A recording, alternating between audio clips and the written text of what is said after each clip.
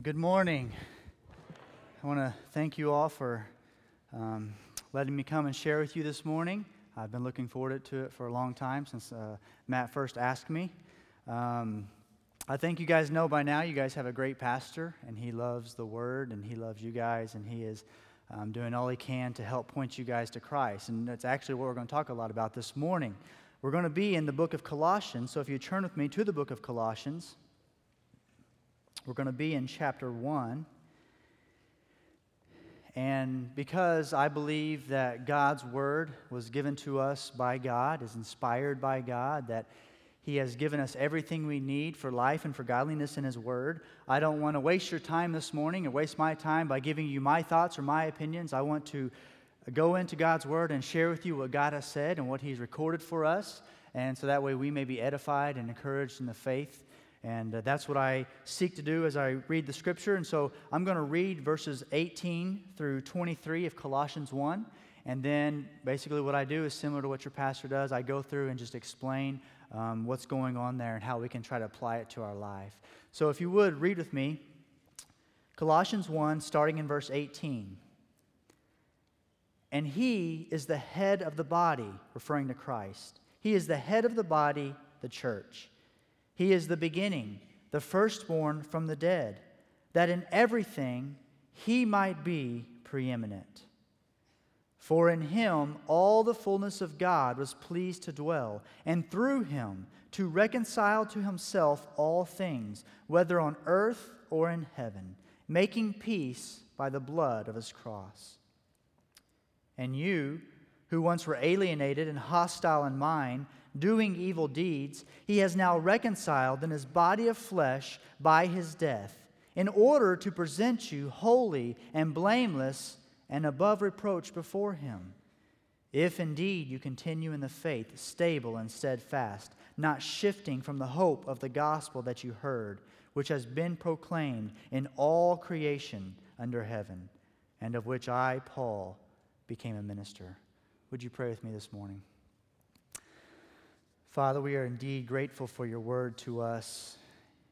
And we're grateful, Lord, that you didn't leave us guessing as to how we should be or how we can be saved, Lord. You have given us a revelation, and you have shown us, Lord, and you have recorded that in your word, Lord. And so we take time this morning to read and to study and to seek to grow closer to you and closer in our faith, Lord. And I pray, Lord, that would happen this morning. I pray, Lord, that you would use me to preach your word. I pray that your Spirit would illuminate hearts, Lord, that in spite of my inabilities, Lord, that people would see and hear and understand the Word of God, and that you would soften hearts this morning, Lord.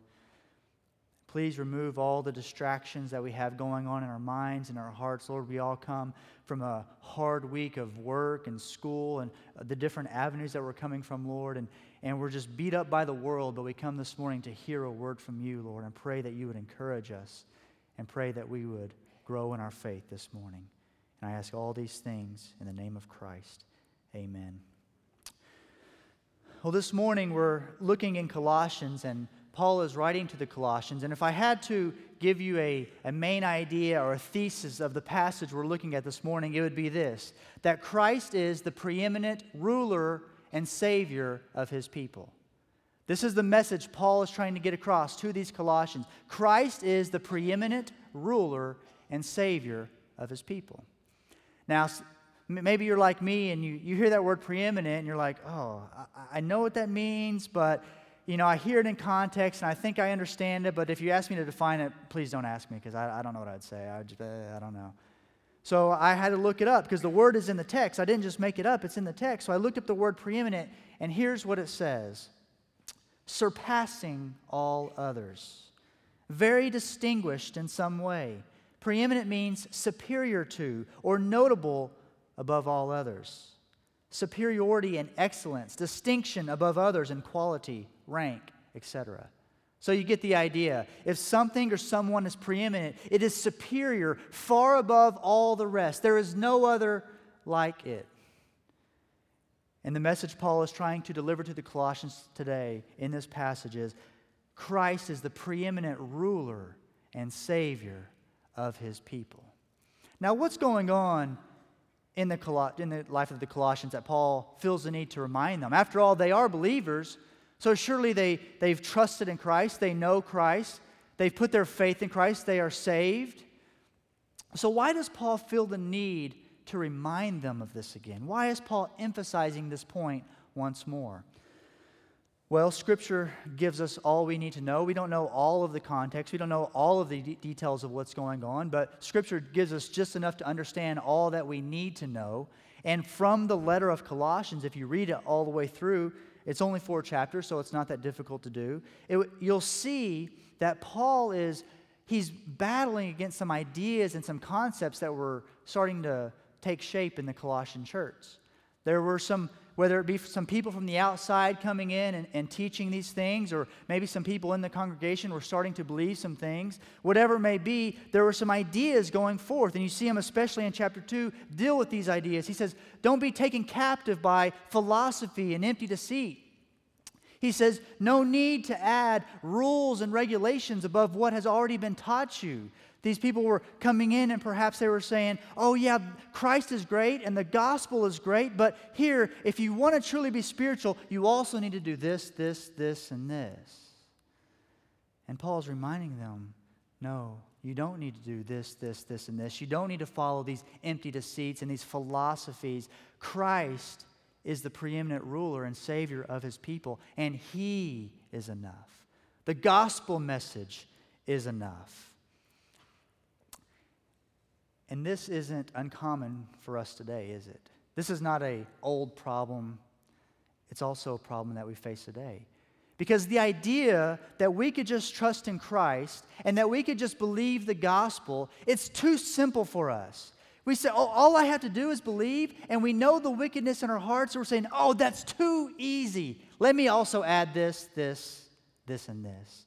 So we start adding these rules and these regulations. We start becoming legalists in our minds, much like the Pharisees that Jesus battled so often. And Paul is reminding him, no, Christ is the preeminent ruler and Savior of His people. He has accomplished it. Your job is to trust in Him and to walk in that fullness. Now, if we take this passage in its context, verses 15 through 17, Paul is really emphasizing the person of Christ and how Christ is preeminent in all of creation. He says that Christ is the image of the invisible God. He's the firstborn of all creation. By Him, all things were created. So all things were created by Christ, through Christ, and also says, through Him and for Him. So Christ was there. All things were being created through Him, and all things were also created for Him. He is the purpose of it all. And then verse 17 says, He is before all things, and in Him all things hold together. So in all of creation, this magnificent creation that we have, it has all been created through Christ and for Christ, and He holds it all together by the word of His power. If Christ were ever to stop holding the universe together, it would crumble. So Christ is preeminent. He is above all others in all of creation. But then in verse 18, He's going to zoom in specifically on His church, on the redeemed, on new creation, on believers. Look at what He says in verse 18. He is the head of the body, the church. He's the head of the body, the church. We often refer to the church as the body of Christ. Well, who is the head of that body? It's not some man. It's not some person. It's not a pastor. It's not a pope. It is Christ Himself. He is the head of His body. And this shows us His complete sovereignty and control over His body. Now, we live in America, and we're individualistic, and the idea of control and authority, we don't like it. You know, we're anti-authoritarian, all that stuff. We don't want anybody to control us. So the idea that somebody's in control of this church, it almost strikes us the wrong way. But listen, when it comes to governments and human authorities, maybe you don't like that idea, but let me assure you, when it comes to Christ, when it comes to a God who is good and loving, we want Him to be in control. See, if anybody else is the head of this body, if anybody else rules over this church sovereignly, if some human, even with good intentions, they eventually will mess it up. Why? Because we're sinful and we don't know everything and we're lacking in our understanding. But God, Christ, who is all-knowing and all-loving, for Him to be in control, it's a good thing, right? We can rest assured that that's a good thing. I desire to be a pastor. One of the greatest comforts for me is that Christ is the head of the body, because I know that if I am to be the head of the body, poor people that call me as a pastor. But I know that if Christ is the head, if He is in control, and I can just seek to line myself up with Him, then there's hope. Then there's hope for a group of people to come together. We're all sinners. We all have different backgrounds. But if Christ is our head, we have hope. He has sovereign control of His body. But also it shows us that the body has complete dependence on Him. We depend on Christ 100% for life and vitality, for growth. It all depends on Christ. Look over at chapter 2, verse 19. Paul is dealing with these people who are bringing in foreign ideas, and one thing he says about them in verse 19 is that they do not hold fast to the head. Who's he talking about? Christ. Your translation may capitalize the word head there because he's referring to Christ. They do not hold fast to the head, from whom the whole body, nourished and knit together through its joints and ligaments, grows with a growth that is from God. How does the church have any hope of life? How does the church have any hope of future existence? How does the church have any hope to grow? It is by holding fast to the head, to Christ. That's our best chance. That's our only hope. There's all kinds of church growth strategies. There's all kinds of methods. There's all kinds of styles. There's all these things, but those are all secondary. The thing you need to remember above all others is to hold fast to the head. Hold fast to Christ. You want to see growth in this church? It may not be numeric, but you want to see people growing in their faith, growing in their walk with the Lord, then teach them and show them how they can hold fast to the head, how they can hold fast to Christ.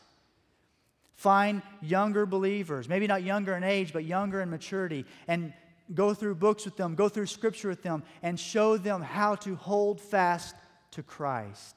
Teach them to love Jesus. Teach them to dive in His Word and learn more about Him. And by holding fast to the head, we have hope that we can be nourished. We have hope that we can grow in our walk. We have hope that the Lord will grow His church. I was trying to think of a good illustration for this point, but I don't need to. That's the illustration. What happens to a body that loses its head? It dies. There's no nourishment coming through. There, you don't have the mind telling your hand to pick up the food and put it in your mouth. You have no nourishment. And the body doesn't survive. And so we too, church, this church, Ridgecrest, if you guys want to make a difference in this community, if you want to see lives transform, what I would encourage you and tell you is hold fast to the head. You have no other hope. Hold fast to Christ. Let's keep reading. Second part of verse 18. Referring to Christ, it says, He is the beginning, the firstborn from the dead, that in everything He might be preeminent. He is the beginning. Christ says when He was walking on this earth, I am the Alpha and the Omega, the beginning and the end. And we read earlier from 15 through 17, where in the beginning, Christ was there and all things were being created through Him. And we also know from other scriptures that in the end, all of us will stand before who? Christ, and give an account. He is there in the beginning. He's there in the end. Christ has always existed. There was never a time when Christ did not exist. And He was there when time began. He'll be there when time ends. He is the beginning. But also says He is the firstborn from the dead. What does that mean? What does it mean to be the firstborn from the dead? Does it mean He was the first to be resurrected? Okay, that's part of it. But it's much more than that. Meaning Christ, by being the firstborn from the dead, He inaugurated this resurrection age. Meaning, if Christ was never resurrected, the idea of resurrection wouldn't even be a category in our mind. We only know about resurrection, and we only have hope that we too will one day be resurrected because we've seen Christ and we've seen how He was resurrected. That's our only hope for resurrection.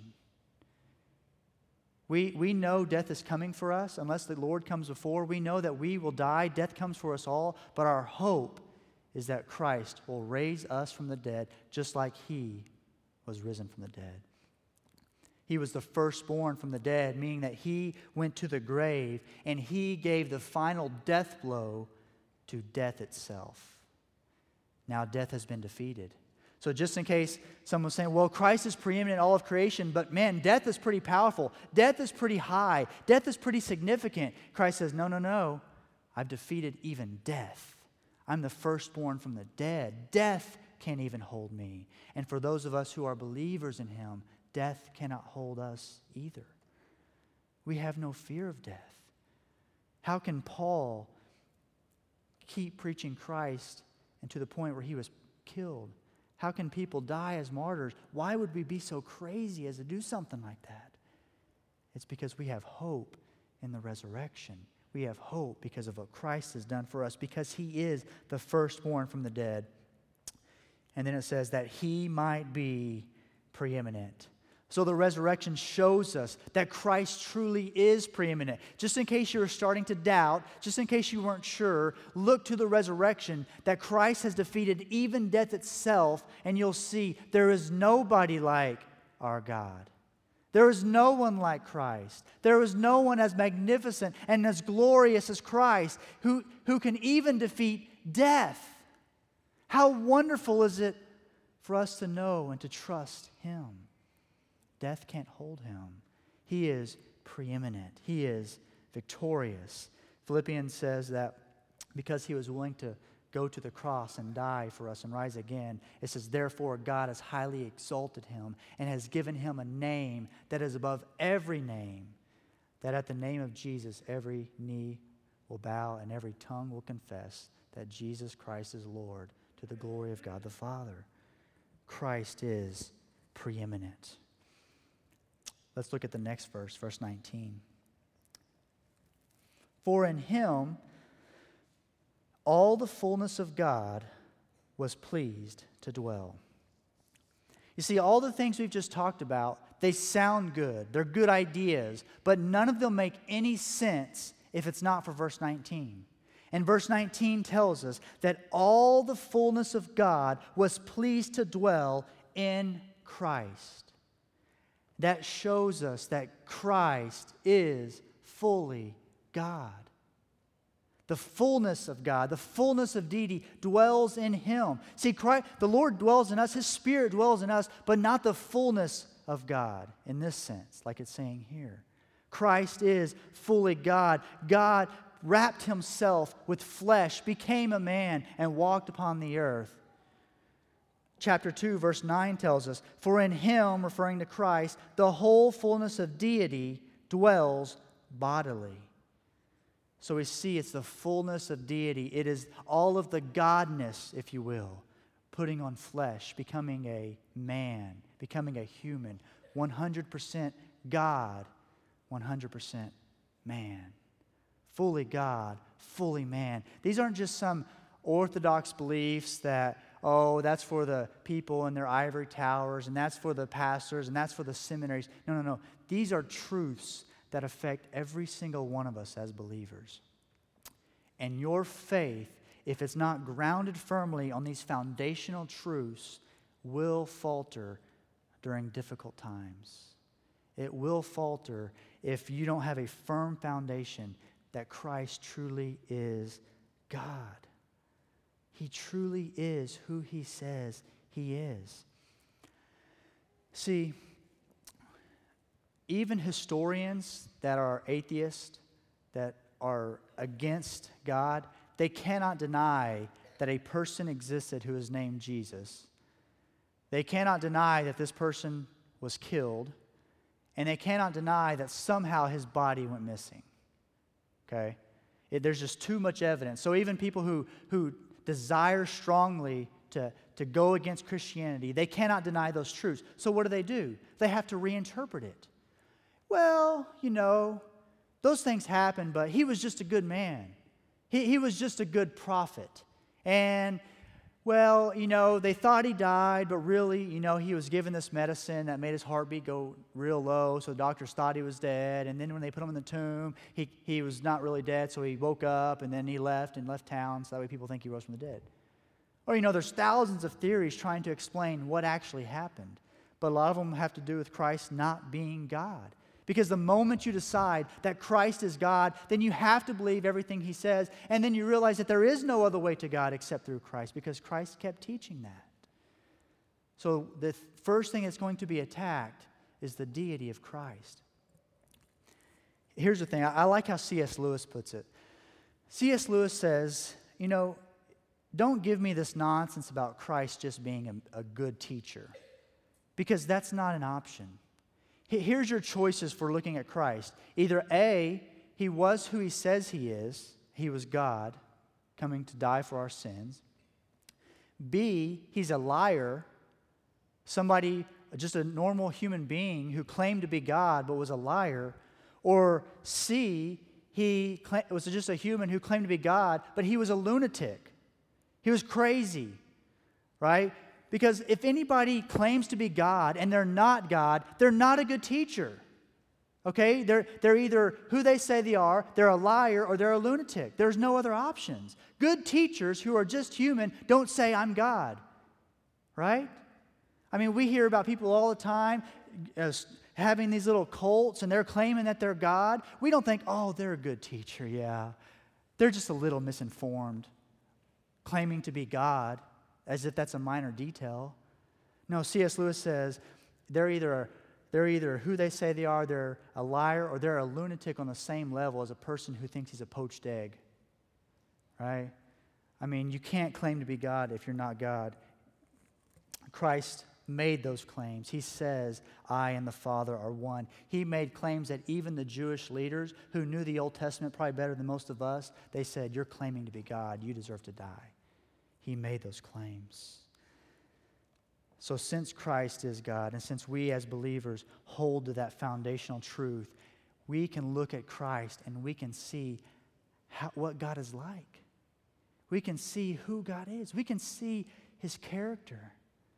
You want to see how God responds to sinners? Look to Christ.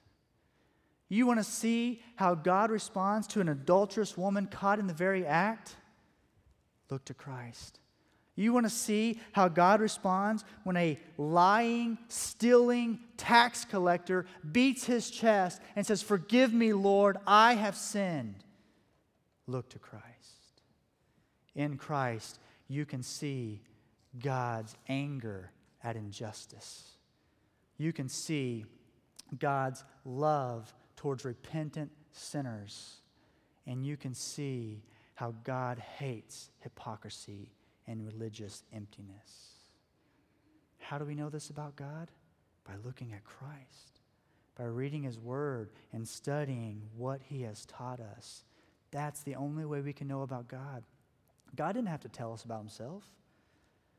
God wasn't obliged to reveal himself to us. He could have left us running around lost, but he's revealed himself to us in his word. He's given us his truths. Let's keep reading. Verse 20. And through him to reconcile to himself all things, whether on earth or in heaven, making peace by the blood of his cross. God created all things, and he said, it is good. He created the world. He created all that we see, and he said, this is good. But 3 chapters into Genesis, what happens? We messed it up. We tainted it. We sinned. We brought sin into the world, and it brought a curse on mankind. We are cursed, and even on all of creation. So now it's by the sweat of the brow and by the thorns of the land that man looks for food. So now all of creation, Romans 8 tells us, is groaning and longing for that day when things will be restored. Creation itself has been marred. Creation itself has been cursed. Why do you think there's earthquakes? Why do you think there's hurricanes? Why do we keep hearing about F5 tornadoes just causing so much destruction? It's because this world is cursed by sin. It's fighting, it's being cursed, and one day Christ will restore it. One day Christ, through his death and resurrection, will make all things new. And there will be no more death, no more sorrow, no more crying, no more pain. There will be no more earthquakes, no more hurricanes, no more destruction, because he'll make all things new. And we long for that day. So next time somebody asks you, oh, you're a Christian, you believe in God? Why are all these things happening? Let them know it wasn't supposed to be this way. This is the result of sin. This is the result of the curse. And then share with them the good news that Christ came to make all things new. And share the gospel that though we were headed for destruction, and though Christ could destroy everything and be perfectly just, he has provided a way of salvation. In verses 21 through 23, Paul's going to really focus in on these believers. So he's given us these truths. He's given us these ideas, and he's really going to zoom in and apply it to their life. Look in verse 21. He says, and you. Okay? Those words are emphatic. They're at the beginning of the sentence to show, hey, I'm talking to you. I'm not talking to just ideas. I'm not talking about things that are just above our heads. I'm talking to you specifically. You right there. Don't think about your neighbor. Don't think about the person next to you. I'm talking to you. He says, and you who once were alienated and hostile in mind, doing evil deeds. He's talking to us. He says, you were alienated from God. Alienated, estranged, separated from God. We were created for perfect fellowship with a holy and loving God, but we have been alienated, separated because of our sin. Every single one of us. We're alienated from God, separated from him. Not only were we alienated, it says we were hostile in mind. That word hostile could also be translated hated. We hated God in our mind. It could also be translated enemies. We were enemies of God. Now, I know some people who are unbelievers, they're not these people who go out and do all these bad things. They may seem like a normal, everyday good citizen. They try to pay their taxes. They try to do the right thing. But listen, until we come to know Christ, until we are followers of him, until we put our faith and our trust in him, we are alienated from him, and we are hostile in mind to God and the things of God. We are enemies of him until we've been redeemed. Or if you're here this morning and you've never put your faith and trust in Christ, you are still alienated from God. You are still hostile in mind towards him. And what does this lead to? Doing evil deeds, it says in verse 21. If we're against God, if we're against the things of God, what are we going to follow? We're going to follow our desires. We're going to follow our flesh. We're going to do what we want to do. And our heart is evil. So it's going to lead to evil things.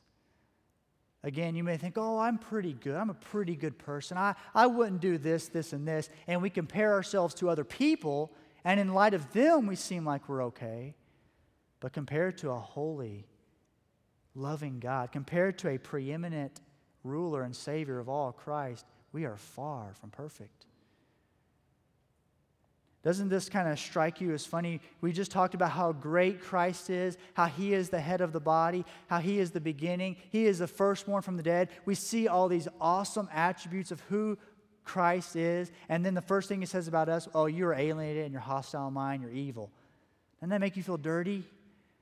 Oh man, Christ is so great. I love just thinking on that, but as soon as I start looking in the mirror myself, oh, it makes me cringe inside because I know I'm a sinful person. I know those things that I thought when that person said or did this. I know that look I gave that person when they said this about me. I know what I thought when that person cut me off in traffic. I know my sinful heart. So to think about a beautiful and loving Christ, it doesn't make me feel good because I see how wicked I am. But there's hope. Look at verse 22. He has now reconciled you in his body of flesh by his death in order to present you holy and blameless and above reproach before him. After showing us the wonderful and magnificent Christ, he then shows us the grim reality of who we are, and we are left to despair, and we're hopeless. But he says, but wait, you were alienated from God, but now he has reconciled you. He has brought you back together. He has provided a way that though you were separated from him for all of eternity, by putting your faith and trust in him, you can be reconciled to God. We are no longer alienated if we trust in Christ. Don't you just love stories where there's been some kind of alienation, there's been some kind of separation, and then there's a reuniting at the end? A movie, a book you've read. My dad, he knew his whole life. He had heard thoughts and rumors and little things here and there that maybe he had brothers and sisters, but he never knew the truth until late 40s. Found out he had 9 brothers and sisters, and they were all reunited. And my dad's he's kind of a country guy, real strong, tough kind of guy. But listen, when they got together, they were like giddy little girls. I mean, they were just laughing and giggling, and I've never seen my dad act so giddy in my life. Why? Because when there's been an estrangement, when there's been an alienation, we love to see restoration. We love the movies when there's restoration. Every now and then I see somebody post on Facebook where a father who's been in the army comes back and it shows a picture of him hugging his little girl or hugging his wife or hugging his son. And it almost brings tears to my eyes every time. Why? Because they've been separated, but now they're brought back together. And there's something in us that we love that. And those little stories are pointing us to the greater reality that we were separated from Christ. We were alienated from God because of our sinful desires and our sinful actions, but he has reconciled us back to himself. What greater news could I give you this morning? What greater thing can I tell you? Many of you here, you're struggling in sin. Some of you are here this morning and you never want to have anything to do with church. You don't want to trust in Christ because you say, preacher, you say all that, but you don't know my past. You don't know the things that I've done. You don't know the skeletons that are in my closet. And that shame and that guilt is keeping you from trusting in the greatest preeminent ruler and savior of the universe. It's keeping you from having true life and true vitality. It's keeping you from knowing Christ, the greatest treasure that you could ever know, because you're buried in your shame and your guilt. But Christ came to reconcile even the wicked deeds that nobody else knows about, even those dusty old skeletons in your closet. And I assure you, you try to keep them in there, they will come out and they will cause destruction. You can only keep alive for so long. You can only keep things hidden for so long. But why? Why would you want to when Christ has died to free us from all of that? Let it go. Trust in Christ. Cling to him. Say, Christ, I know that you came to set me free from this. I no longer want to bear this burden when you've already bore it for me on the cross. Let it go. Trust in him. Why? Because he's reconciled you. How? In his body of flesh, by his death. Basically, Christ came to earth. We already saw that he was God who put on flesh. He walked upon this earth and he lived a perfect life, meaning he never thought those thoughts that we think. He never said those things that we say. He never rebelled against God in any way. He lived a perfect life, something that you and I can never do. And then he goes to the cross and all of your sins are placed on him. Those skeletons in your closet, they've been placed on him, and he took the punishment for us. So you don't have to bear it. He absorbed the wrath of God, so you and I will never have to feel it if we put our faith and trust in Christ. He has reconciled us in his body of flesh by his death. Why? To present you holy and blameless and above reproach before him. After Paul just tells us we're enemies of God, hostile in mind, alienated from him, he says because of the work of Christ, you can be holy. You can be blameless. You can be above reproach. Those skeletons can be wiped away because of the work of Christ. Isn't that great news this morning? If you're here this morning, you've never trusted in Christ, cling to him. He has died on behalf of your sins so that you can have life. If you're here this morning and you are a believer, but you've been stuck in a rut, right? That always happens. We get stuck in a rut. We get going through the daily motions of life. And even though we go to church and we hear about Christ, really has no impact on our daily life because we're just going through the motions. I pray this morning you would see how preeminent Christ is, how he is the ruler and Savior of his people, and that would stir up worship in your hearts. That you would remember this simple gospel message that Christ has saved us. And if nothing else in life goes well, if you never get that promotion you're looking for, if you can never afford that car you want, if you never get that house you like, the one thing you have is that you were dead in your sins, headed for hell, but Christ has saved you. And that's all we need for worship. That's all we need to remember. And everything else is secondary. I can get through my horrible job if I remember that. I can get through living poor and eating ramen noodles if I can just remember that. I can suffer any persecution for being a believer if I can just remember that truth. I pray you would worship in your heart this morning this great and glorious truth of who Christ is and what he has done for us. Look at verse 23 with me. He says, if indeed you continue in the faith, stable and steadfast, not shifting from the hope of the gospel that you heard, which has been proclaimed in all creation under heaven, and of which I, Paul, became a minister. This all depends on not your works. You can never be good enough to get to heaven. You can never be good enough to restore the broken relationship with God. It's all by faith. By trusting in him, trusting that he died on the cross for your sins. And Paul says if you continue in that faith, stable and steadfast, not shifting aside, not trusting when these other truths try to come in and compete for your affections, dismiss them completely and hold fast to the faith of Christ and his glorious gospel. You cling to that truth in spite of everything else you might hear. Hold fast to the faith. We believe in the perseverance of the saints, meaning that if somebody truly accepts Christ, they are his forever. But sometimes Scripture gives us warnings, and it gives us things to examine our heart. And he's saying here, are you holding fast to the faith? Are you continuing in the faith? If you're not, if you maybe you're going through a time of doubt, it may or I'm not saying you're not saved, but maybe you're not.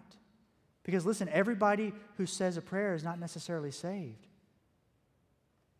The proof of pudding is in the eating. Are you walking in, do you continue in that faith? We all battle sins. Sometimes we backslide. Sometimes we doubt. I'm not talking about that. I'm talking about, do you truly believe Christ died on the cross for your sins? Do you believe that Christ is the preeminent ruler and Savior of his people? I don't know where you may be this morning, but for all of us in here, that should stir up worship. Here in a minute, I'm going to pray, and they're going to lead us in worship, and I pray that you would just worship your God, knowing how great he is, how preeminent he is, how he is a great ruler. He's a great Savior for us. And that would stir up worship in your hearts. Maybe you've forgotten the simple truth of the gospel. Maybe you've been distracted by all these other things. that you would just reflect on that truth and just worship Him with all your heart this morning. If you've been caught in a rut, pray that you would just worship Christ and pray for Him to deliver you from that and give you, again, the joy of your salvation. And if you're here and you've never accepted that, I pray for the first time you would cry out to God. I pray for the first time you would rid yourself of those sins and those skeletons in your closet and cling to Christ as your Savior. He is a preeminent Savior. He is glorious. There are no others like Him. You can try every other thing to get to God. You can try every other religion, but none of them will get you there. Only Christ. He is preeminent. There is none like Him. Cling to Him this morning. Cling to Him this morning. Maybe you need to grab somebody who's here who you know is a strong believer and you want to talk to them, you want to pray with them. Maybe you want to come up to the front and pray with somebody. Let's apply the truths of God's Word this morning. Let's apply it to our heart. Let's worship God and trust in Him this morning. Join with me in prayer.